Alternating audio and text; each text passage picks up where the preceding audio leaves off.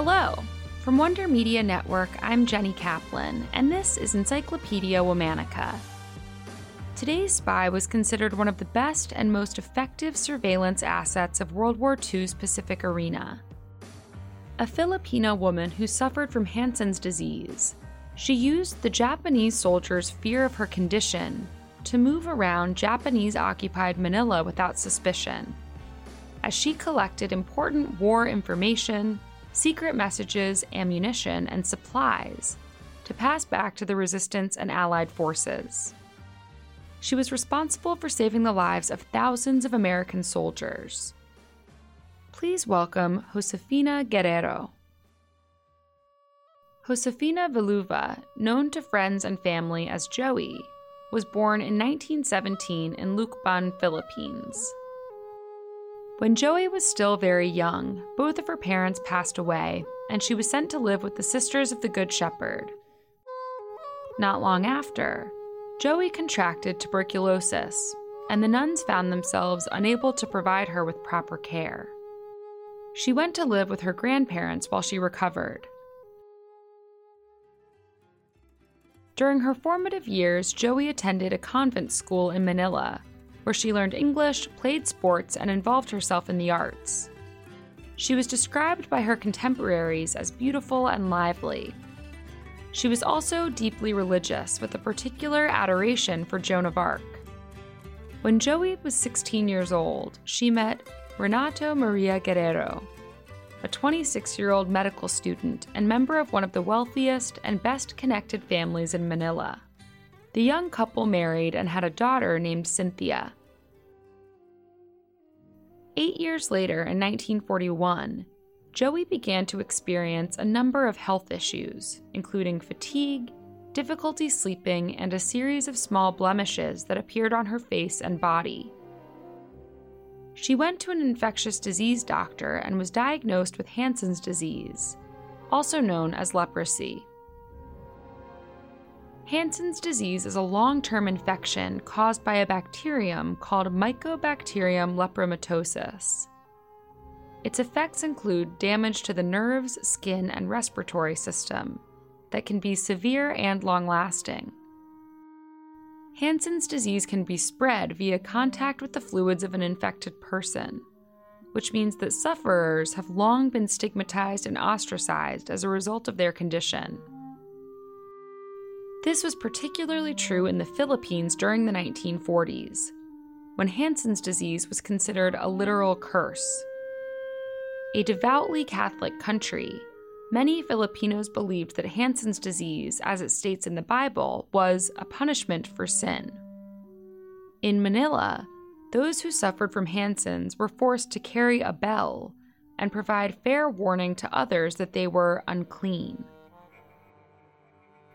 Once the disease progressed and became more apparent, sufferers were segregated from society and sent to live in special communities called leprosariums. Even though Joey was married to a doctor who likely had some understanding of what Hansen's disease actually was, she was still ostracized. Her husband even took their daughter and moved out, leaving Joey alone. On December 8, 1941, the day after the bombing of Pearl Harbor, Japan began what would be a brutal, years-long occupation of the Philippines. As a result of the harsh wartime rationing imposed by the Japanese, Joey was no longer able to get the medication she needed to keep her Hansen's disease under control. Without it, the disease would continue to progress unabated. Joey was bereft about the devastation experienced across the Philippines during the Japanese occupation, and particularly with regard to her personal situation. But she was also determined. If she was going to die, she would die doing something that mattered. Joey reached out to a friend in the resistance about becoming a guerrilla soldier, but was initially turned down because, at 24 years old, they thought that she was too young. Nevertheless, she persisted, insisting that she could be immensely useful to their cause.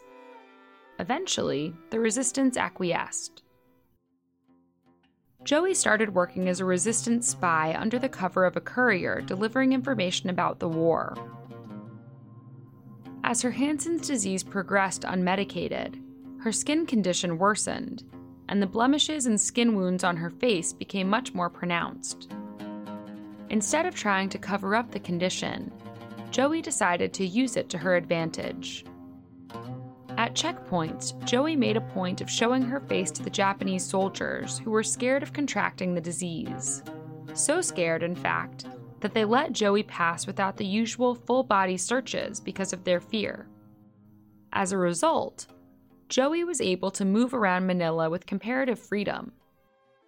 She managed to listen in on conversations and pick up information relevant to the war effort. She would write any information she gleaned down on a tiny piece of paper that she would then hide in her hair bun or later on between two pairs of socks. Sometimes she would pretend to be a Manila fruit peddler and would hollow out pieces of fruit to carry secret messages back to the resistance.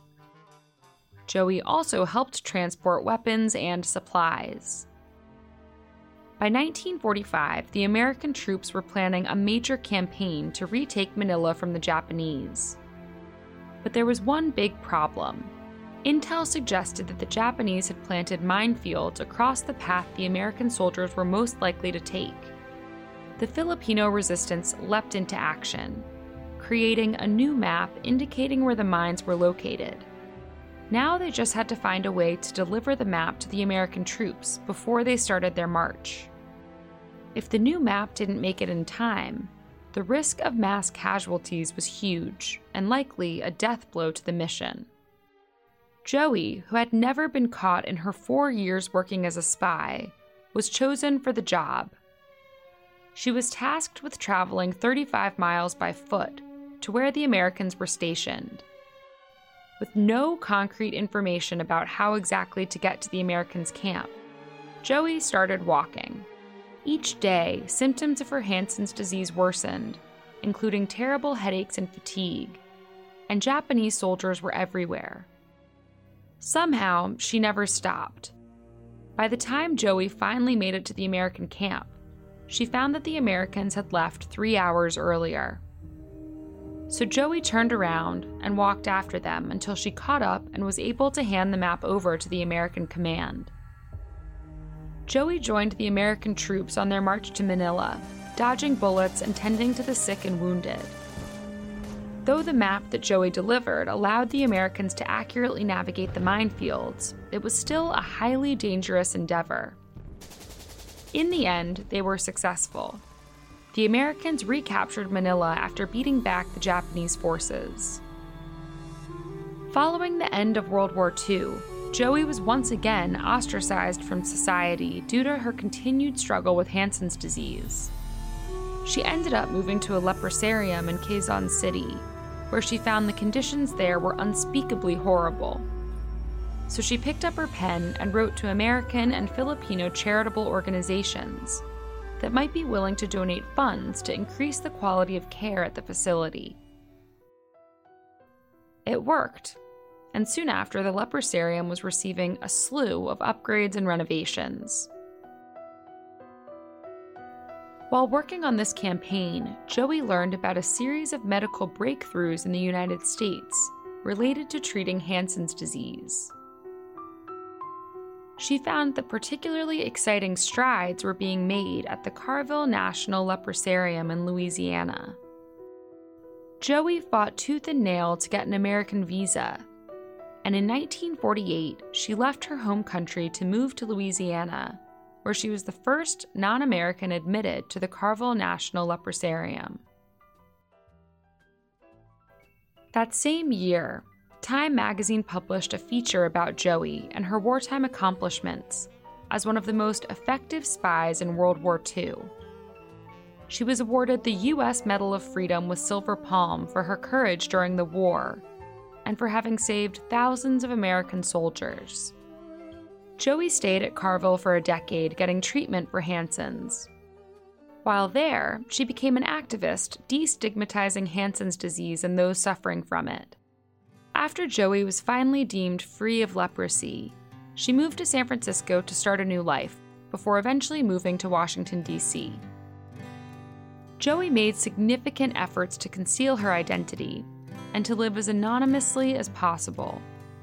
She even pawned her Medal of Freedom. When Joey died on June 18, 1996, her obituary didn't acknowledge her previous life as a spy and war hero. This was apparently how Joey wanted it. As she noted, "I have tried very hard to efface the past. I simply want to forget it. It was too traumatic and has given me no end of heartbreak." Today, Joey is recognized as the extraordinary hero that she was, both in war and peace. All month, we're talking about Spies. For more on why we're doing what we're doing, check out our newsletter, Womanica Weekly. Follow us on Facebook and Instagram at Encyclopedia Womanica. Special thanks to Liz Kaplan, my favorite sister and co-creator. As always, we'll be taking a break for the weekend. Talk to you on Monday.